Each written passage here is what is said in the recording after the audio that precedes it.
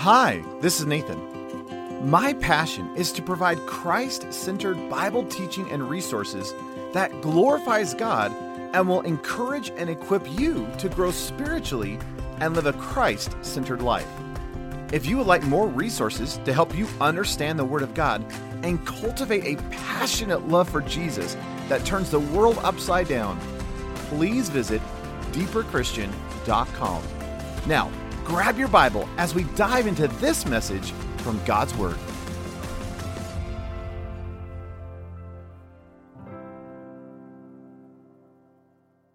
Luke chapter 2. I want to dive into this passage. I've been just pondering this week about what does it look like to prepare ourselves for the coming of the King. What does it look like just to have an expectancy and a readiness for just the season in which we were in. And I was really pondering a couple of the Christmas characters that we don't typically focus on. You know, a lot of times when we're talking about Christmas, we obviously talk about Mary and Joseph. Hopefully we're talking about Jesus, because that's important. But, you know, we talk about Mary and Joseph. We talk about the shepherds. We talk about wise men, even though they were probably a few years after this. We talk about, the sheep and the donkeys and the, whatever the animals would have been in the stable. But there's a couple of characters that we tend to forget about. And I really just want to highlight one of them for us this morning. This is in Luke chapter 2. And if you don't have your Bibles, I have it on the screen. But Luke chapter 2, verse 25 down through 32. This is right after Jesus was born, and 8 days have passed. They're bringing Jesus into the temple to be circumcised and for the dedication stuff, and this is what Luke records. He says, "And behold, there was a man in Jerusalem whose name was Simeon, and this man was righteous and devout, waiting for the comfort of Israel, and the Holy Spirit was upon him. And it had been revealed to him by the Holy Spirit that he would not see death before he had seen the Lord's Christ. And he came in the Spirit into the temple. And when the parents brought the child, Jesus, to carry out for him the custom of the law, then he, Simeon, took Jesus into his arms and blessed God and said, 'Now, Master, you are releasing your slave in peace according to your word. For my eyes have seen your salvation, which you prepared in the presence of all peoples, a light for the revelation to the Gentiles and for the glory of your people, Israel.'" It's really interesting in this passage. There's several things going on, but the next story right after this is the story of Anna. Anna is this widow. She's been in the temple. She's in her 80s, and she comes in and sees Jesus, the Messiah, and she just starts to declare, she starts to praise, and she starts to just declare the wonders of the fact that he is the Messiah. And it's interesting that you have this interesting parallel between Simeon and this guy named Anna, and they're both giving a declaration, both giving an eyewitness, if you will, which I think is significant because Deuteronomy says you need two witnesses. And so you have, in Luke's recording, you have these two witnesses bringing forth this declaration that Jesus is, in fact, the Messiah, even though nobody else recognizes him. So here's this man, Simeon. His name means, think about this, his name means to hear or to be heard or a commune reputation. And why I think that's even interesting is that in the passage, isn't it fascinating that it's like Luke downplays who this guy is. We don't know his credentials. We don't know what he does. What we do know in the passage, though, is that 3 times the Holy Spirit has spoken to him. And the way that Luke records this, the Holy Spirit has brought him to the temple to fulfill that which the Holy Spirit has spoken to him, saying, hey, before you die, you will see the Messiah. And so in this expectancy, in this anticipation, here is Simeon coming down. He's listening to the Holy Spirit and following the lead of the Holy Spirit, which again, I think is just fascinating because his name means to listen or to hear. So again, Luke focuses more on Simeon's character than his credentials. Anna, in the next section, Luke actually spends a little bit more time developing who she is and the fact that she spent all this time in the temple and all this kind of stuff. But it's interesting, he strips all of that away when it comes to Simeon. And again, Luke records 3 times that he was led by the Spirit. So listen to this thought. I just think this is interesting. So despite being righteous and devout to the law, which we'll look at it here in a second, it wasn't Simeon's religious rigor or piety that allowed him to see Jesus. Rather, he was led by the Spirit to see and confess Christ. Isn't it interesting that when it comes to Jesus, You can be incredibly religious. You can have all the head knowledge stuff and still miss Jesus. How is Jesus revealed to us? By the Spirit. Jesus said in John 16 that the Holy Spirit guides us into all truth, that he leads us, that he reveals and showcases and glorifies Jesus Christ. So it's not through religious activity. It's not through study. It's not through apprehension of information. It's not because I'm a good Jew keeping all the law. How is Jesus as the Messiah revealed to us? The Holy Spirit. Isn't that a beautiful thought? And that's encouraging because that means you could be dumber than a rock and still get in on this. Isn't that encouraging for like 3 of us in here? We won't say which ones, but that's encouraging. And in other words, you don't have to have all the smarts. And yet you can have Jesus revealed to you. Why? Because as a believer, you have the Holy Spirit within you. And I think it's absolutely amazing. So as you come to this passage then, and you're looking at this, I want us to look at 3 aspects this morning of what you just see in the life of Simeon and the fact that he is ready and prepared for the coming of the Messiah. So let me just walk through those. Number 1 is this idea of the sight of salvation. It says that when Simeon saw Jesus, he thanked and praised and worshiped God, blessed God, and then he said this, "For my eyes have seen your salvation." It's an interesting statement, isn't it? That here is Simeon, he looks at Jesus, and he knows that and we don't know any of the backstory, but apparently sometime in Simeon's history, the Holy Spirit revealed to him, before you die, you will see the Messiah. And everyone in this culture was waiting for the Messiah. Everyone was anticipating the coming of the King. Everyone was longing for this restoration, this comfort of Israel. And yet Simeon knew before he died, he would see the Messiah. And the moment that he sees this little babe, he blesses God and says, "Oh, my eyes have seen your salvation." And there's a wonderful prophetic declaration in that because we know that Jesus is the one that brings salvation. And yet there is this fun play on words even in the passage because just the fact that he's saying, "My eyes have seen your salvation," do you know who he's talking about? Well, Jesus, obviously. But do you know what the name Jesus means? And we've gone through this so many times. But the name of Jesus, Yeshua, that name is the name God, right? Jehovah, Yahweh, plus the verb of to save or salvation.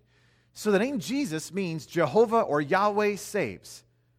Yahweh is our salvation. He's the one that brings this thing about.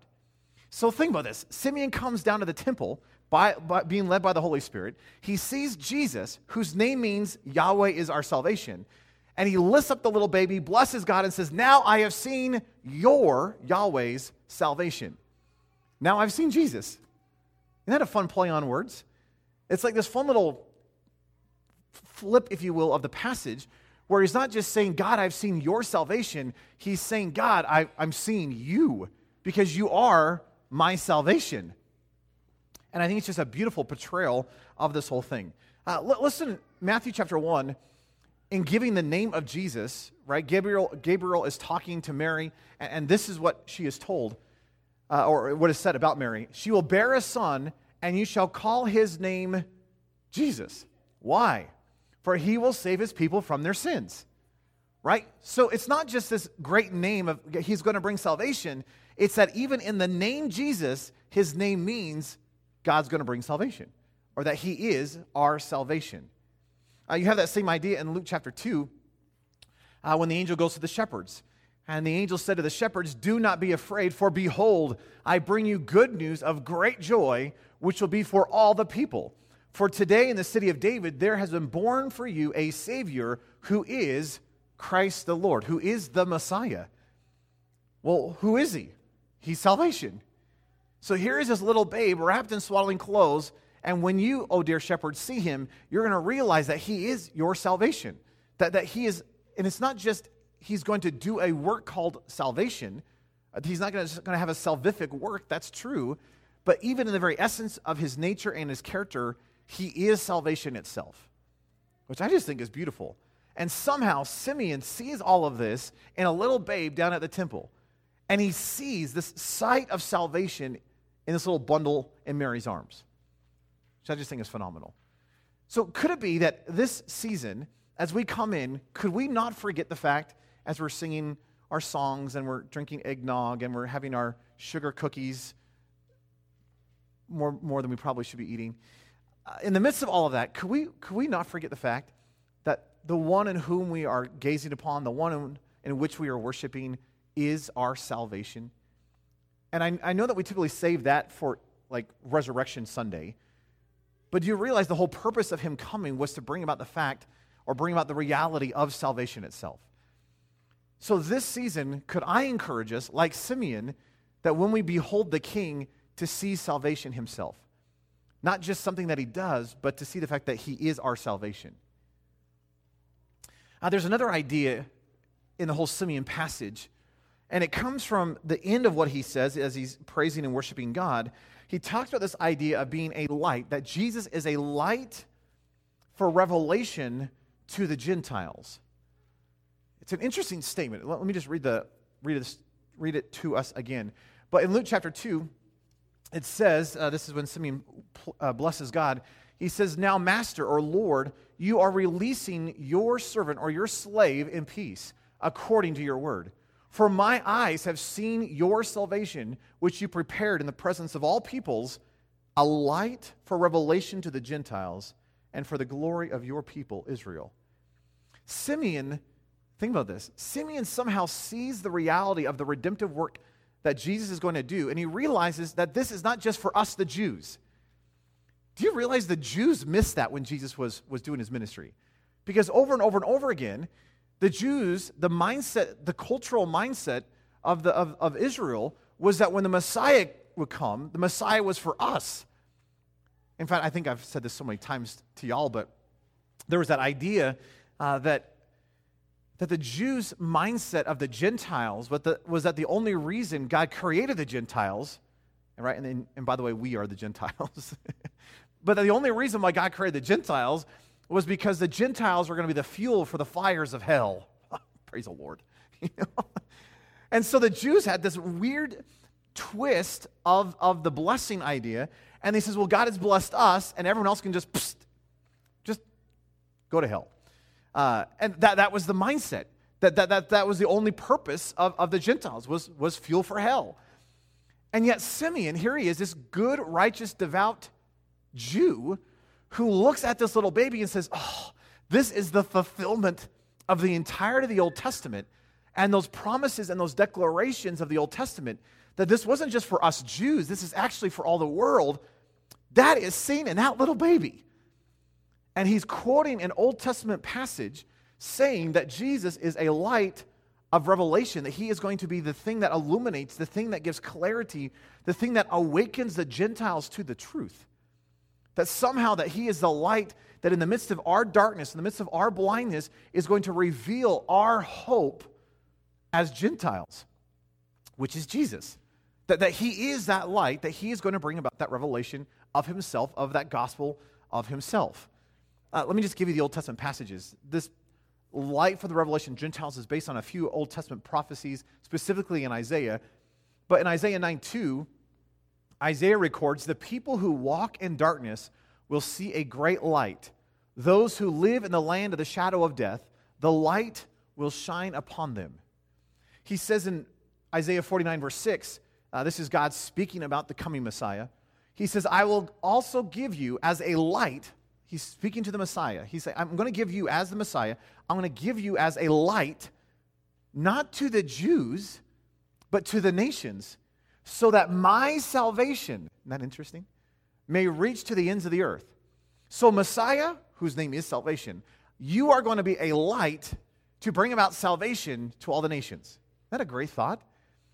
And somehow Simeon, obviously awakened and revealed by the Holy Spirit, he's looking at this little baby and he says, oh, do you know what this little baby is? This baby is the light. This is that revelation that the old prophets pronounced. This is the light that's going to bring revelation to the Gentiles.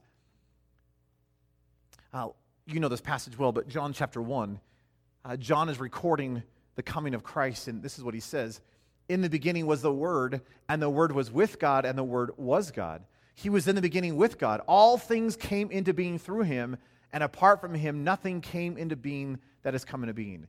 In him was life. And get this. And that life, Jesus, was the light of men. And that light shines in the darkness, and the darkness does not or cannot overtake it. That here is Jesus. What is he? He's a light. And not just light to a specific group of people. He is light to all the nations. There's this great passage in Genesis chapter 12.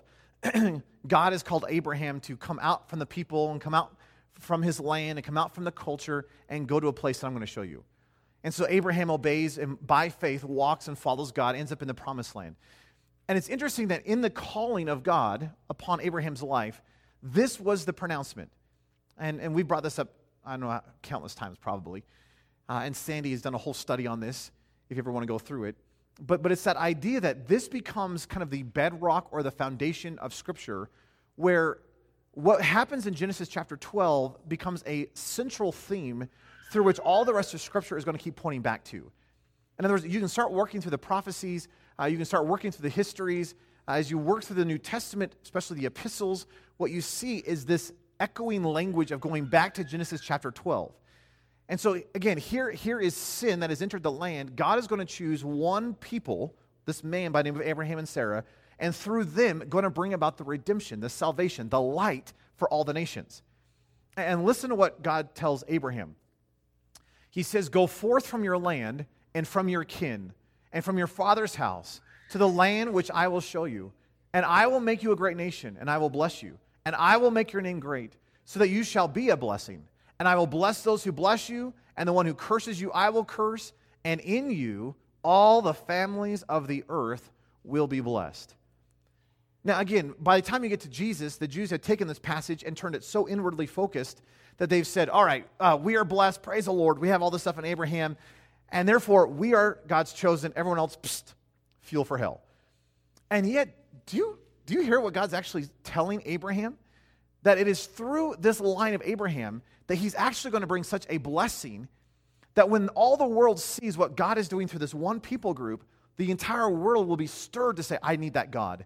That whatever it is that I've been holding on to all this time, I need to set that aside and embrace the reality of this God of Israel. And what you begin to see, you see hints of this, like Rahab and Ruth, who are the Gentiles who come into the fold of Israel. But we know that this passage ultimately is fulfilled in Jesus Christ. That what you see is that the blessing of Abraham is Jesus. And that in Abraham, in his loins, in Christ, all the families of earth will be blessed. Why? Because he is that salvation from that Adamic sinful nature that we all have. So think about what Simeon's saying then. Simeon is looking back at the Old Testament prophecies. He's a good, righteous, devout Jew. He knows the word.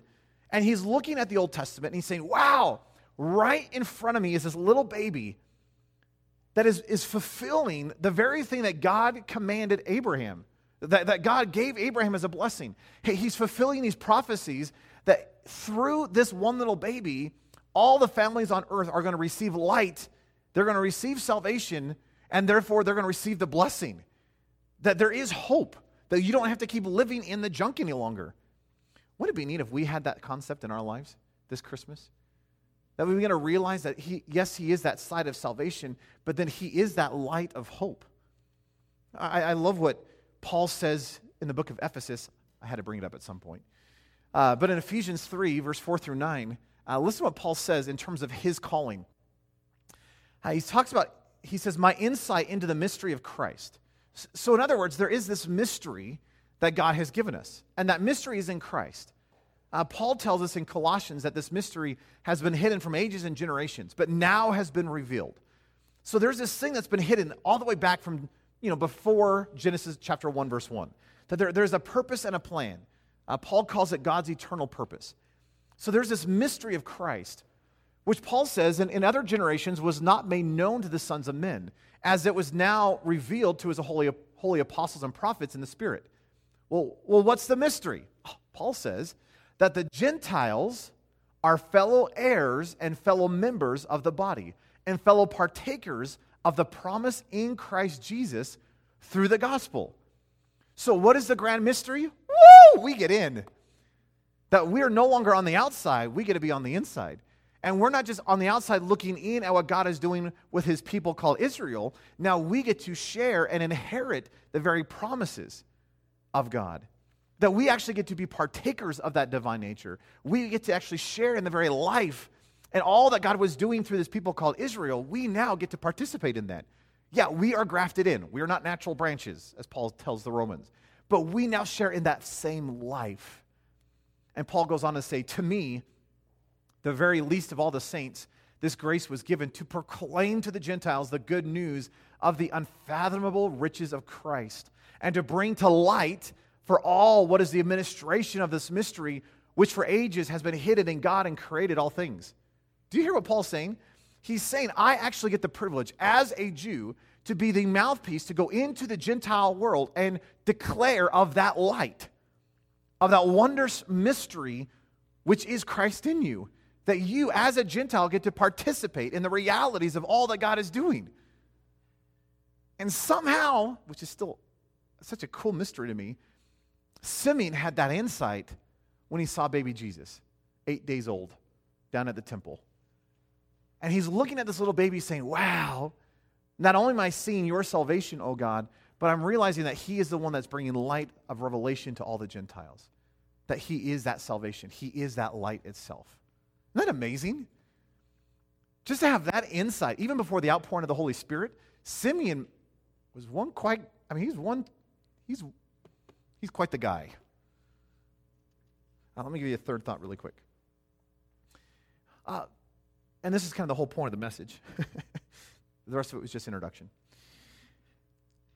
But I love the fact that as you come into the passage, the whole undercurrent of the passage is that here is this man by the name of Simeon, which we're not going to look at, but the woman named Anna. Both of them are living with this expectancy. You can't escape that in the passage.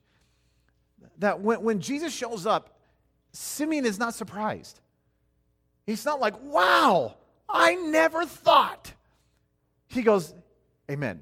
I've been waiting for this. In fact, the Holy Spirit told me I would see this before I died. But there was this longing, there was this expectancy. If you read Anna's story, which is at the end of chapter 2 of Luke, you see that same expectancy. Here is this old woman who has been waiting down at the temple in expectancy for the coming of her king.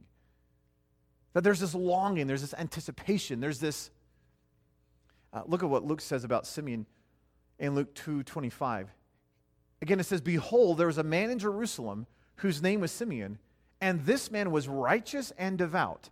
In other words, what Luke is recording is that he, out of all the Jews, he was doing the best he can do outside of, let me say it this way, in his own resource, in his own pockets, in the best the Old Testament can allow you to do, he was doing it well.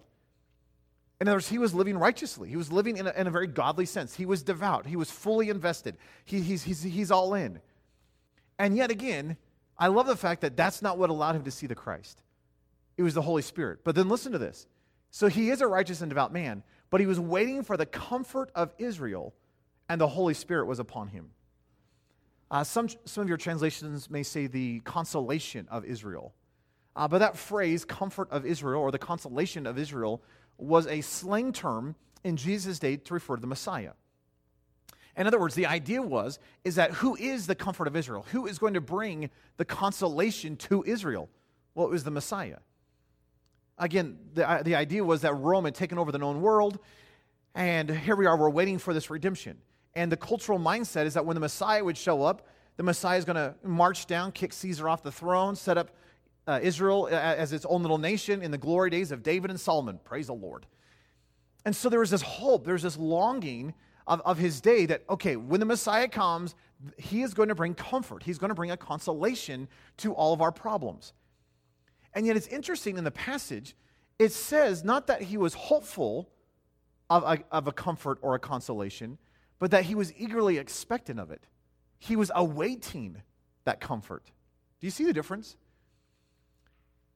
In other words, most Jews of his day had a hope for the comfort of Israel. They had a hope, a desire that God would bring about a consolation. But that's very different than awaiting the hope. Maybe as an illustration. I am very hopeful that you are going to give me a $100 bill. Today, preferably. Yes, I'm very hopeful of that. And it's almost like, and the way you're looking at me, it's like, that's a dream, buddy. That's a dream. Exactly. It's a hope. That's very different than if I went up to you and says, I am awaiting my $100. Meaning, if you don't have it in cash, I'll take a check. Cash App, whatever you got, I'm waiting for it. In other words, I'm not letting you go until you put that money in my hand. There's a different posture if you just merely hope versus you are expectant versus awaiting. They're very similar, but I think there's a distinction. Because again, most people in Simeon's day were hopeful that there was a comfort coming. They were hopeful. They were hoping that God would bring about a consolation. But he wasn't just merely hopeful. He was like on the edge of his seat with expectancy that it was coming. He knew without a doubt that God was going to bring the restoration, the comfort, the consolation in his lifetime. So Simeon is not described as hoping, but awaiting. And I think that's a really significant difference in the passage. Let me maybe turn the gaze, if I can, and talk about our day and age. Simeon was awaiting for the hope or the consolation. That he went beyond the hope and had an expectancy for the coming of Christ, the Messiah. That he knew that in his lifetime, he had no doubt, because the Spirit revealed it to him, that the Messiah was going to come. Do you realize that we have that same privilege in our day and age? Because though he was waiting for the first coming, we have the opportunity to await his second coming. And I love this season because even more than the advent of Christ's first coming, which is really important, we need to celebrate that. And by the way, likely it was not on December 25th. Okay, that's the day we chose to celebrate it. Yes, it was a pagan day, but we're rewriting the paganism and we're celebrating it anyway. You don't have to, but I'm going to have some ice cream on that day. Jesus was likely born during Hanukkah. There's some good indication, the Festival of Lights, which, by the way, starts tonight. Regardless of when he was actually born, right? Some scholars say he was probably born in the fall sometime. Whenever he actually was, the fact that we're celebrating his birth, I think is important. We're celebrating the coming of that king. And yet, I don't think we should just merely celebrate the first coming of the king. It's a reminder of the fact that that king is returning. And one of the things I love about this season is the fact that as I'm singing Christmas songs about the advent of his coming, I'm also reinterpreting that to say, oh, but Lord, you have promised that you are returning again. Now, he may or may not come in my lifetime. I mean, the way things are heading, I hope he does, because things just seem to be lining up more and more. But hey, for 2,000 years, everyone assumed that Jesus was going to return in their lifetime. I mean, Peter and Paul, as you read their epistles, presumed that Jesus was going to return in their lifetime. And it wasn't until the end of their life, they're like, maybe he's not coming in our lifetime. Maybe you'll have to keep waiting. And that's true about our day. He likely could come in our lifetime. I mean, Israel finally is back as a nation, and we won't go through the prophetic stuff. But you realize that things are coming to a head. This is exciting. Hello? It's not something to be scared about. This is like the most exciting point in human history is what we're entering into.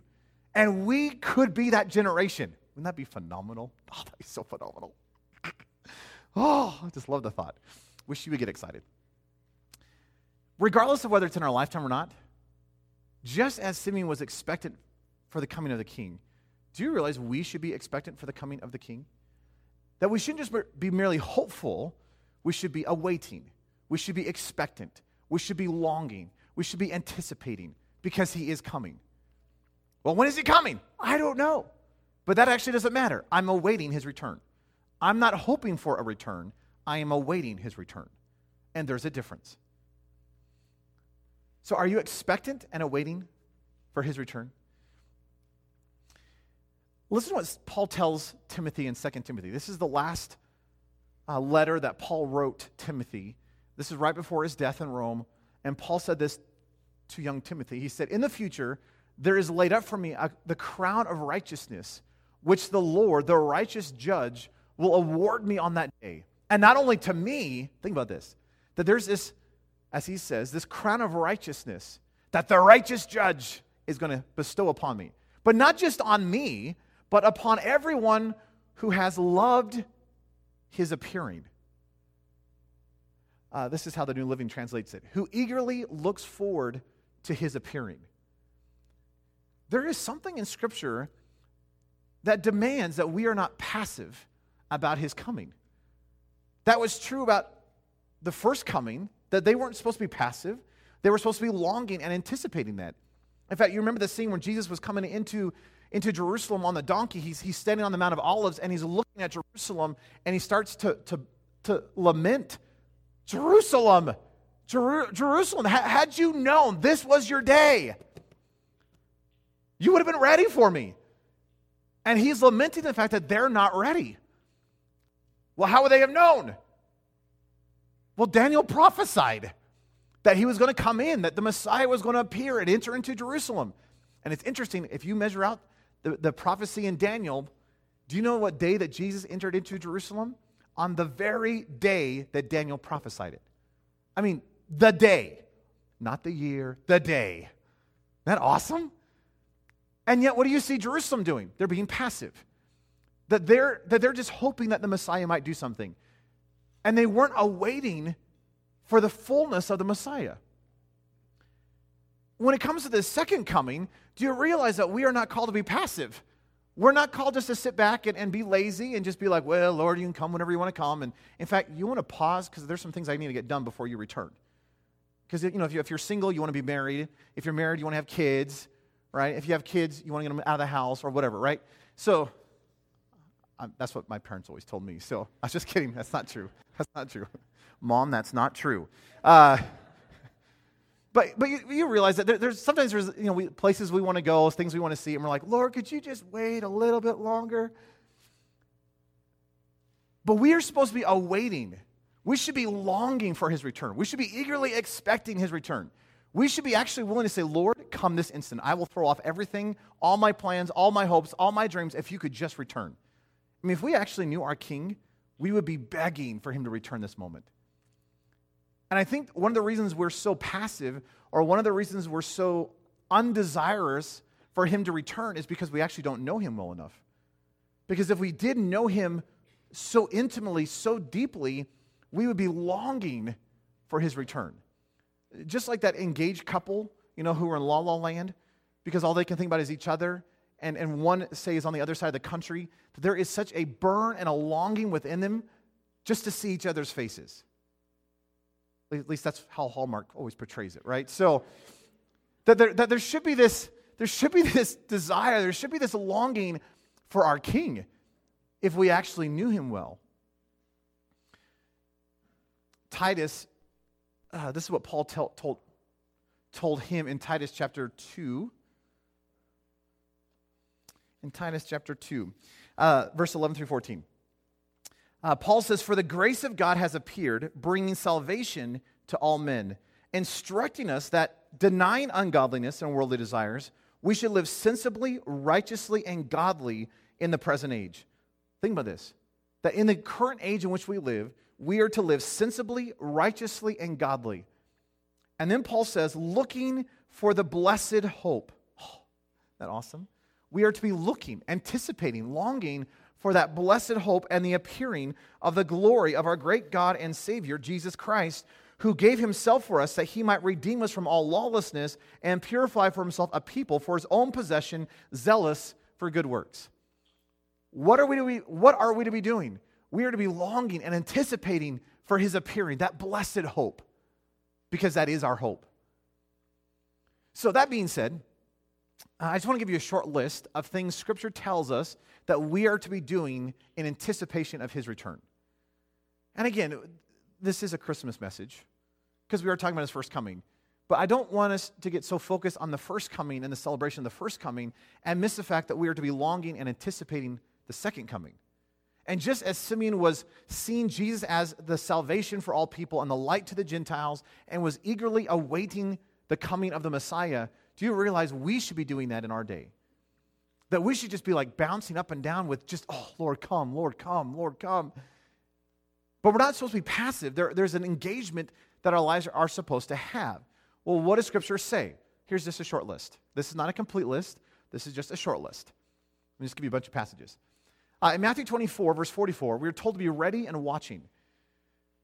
Jesus says, for this reason you all must be ready, for the Son of Man is coming at an hour that you do not think he will.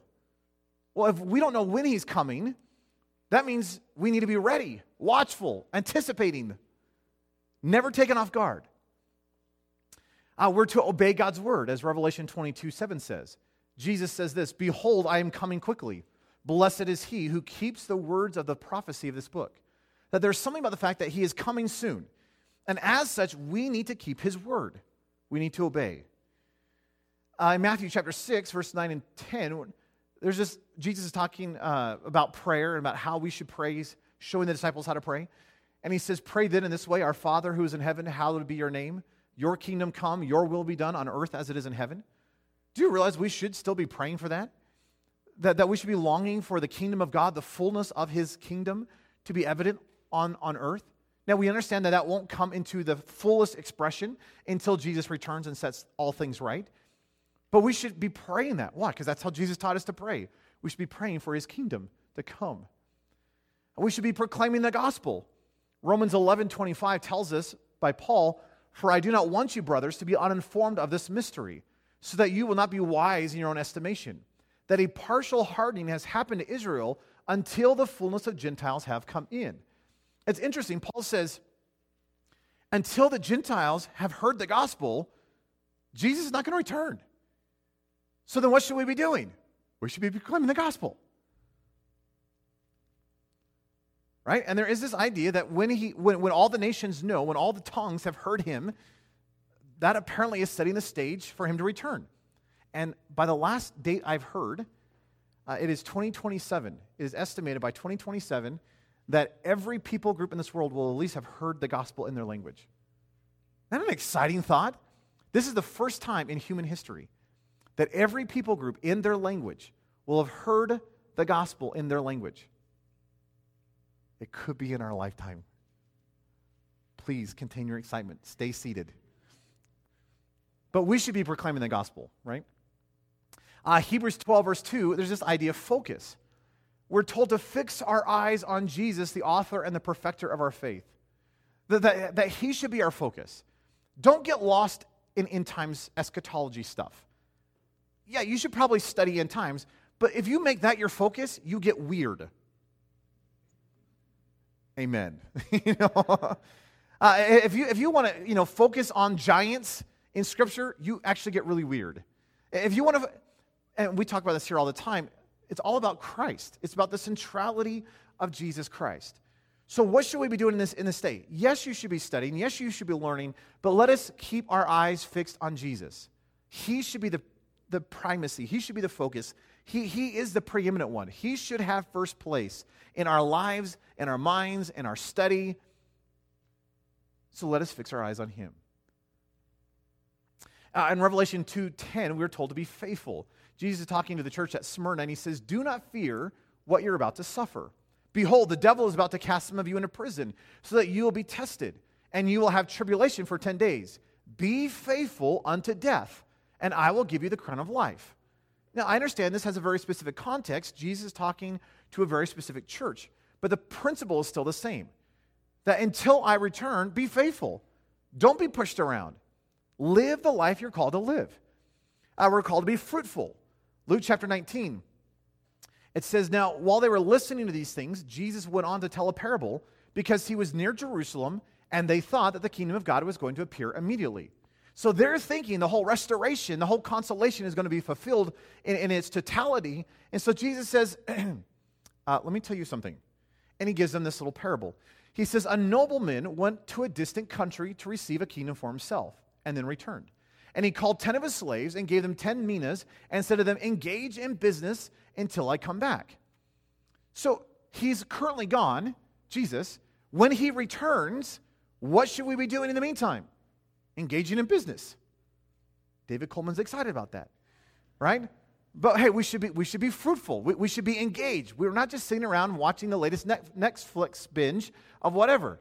We are to be fully engaged in the reality of the work of Christ. Does that make sense? That there is a business set before us. It's souls. So let's be fruitful. 2 Peter 3, 11 through 12 says that we should be holy, godly, and expectant. So Peter says this, since all these things are to be destroyed in this way, what sort of people ought you to be in holy conduct and godliness, looking for and hastening the coming of the day of God? So while we are waiting, we should live holy, upright, godly lives that are expectant and anticipating and hastening the coming day of the Lord.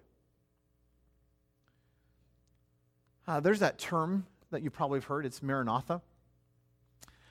When you look at the word Maranatha, it's a Hebrew phrase, but it translates as, "O Lord, come," which has weird grammar. It's like, "Oh Lord, come."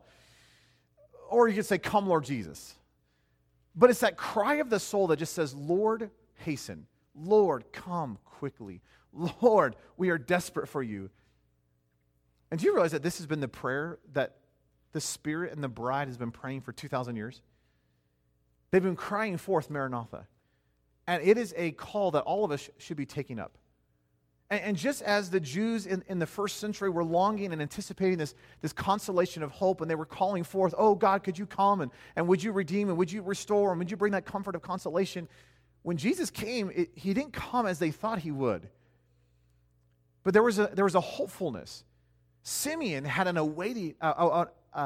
attitude of awaiting and expectancy for that king. And wouldn't it be neat in this generation if we had that same longing of Maranatha, not just a mere hopefulness, but a zeal of expectancy, of awaiting his return? We're told again in Luke that it says, "Behold, there was a man in Jerusalem whose name was Simeon, and this man was righteous and devout." So the fact that the Messiah is coming does not discount the fact that you should live however you want to live. That we should still live righteous, devout, holy lives, as Peter reminded us.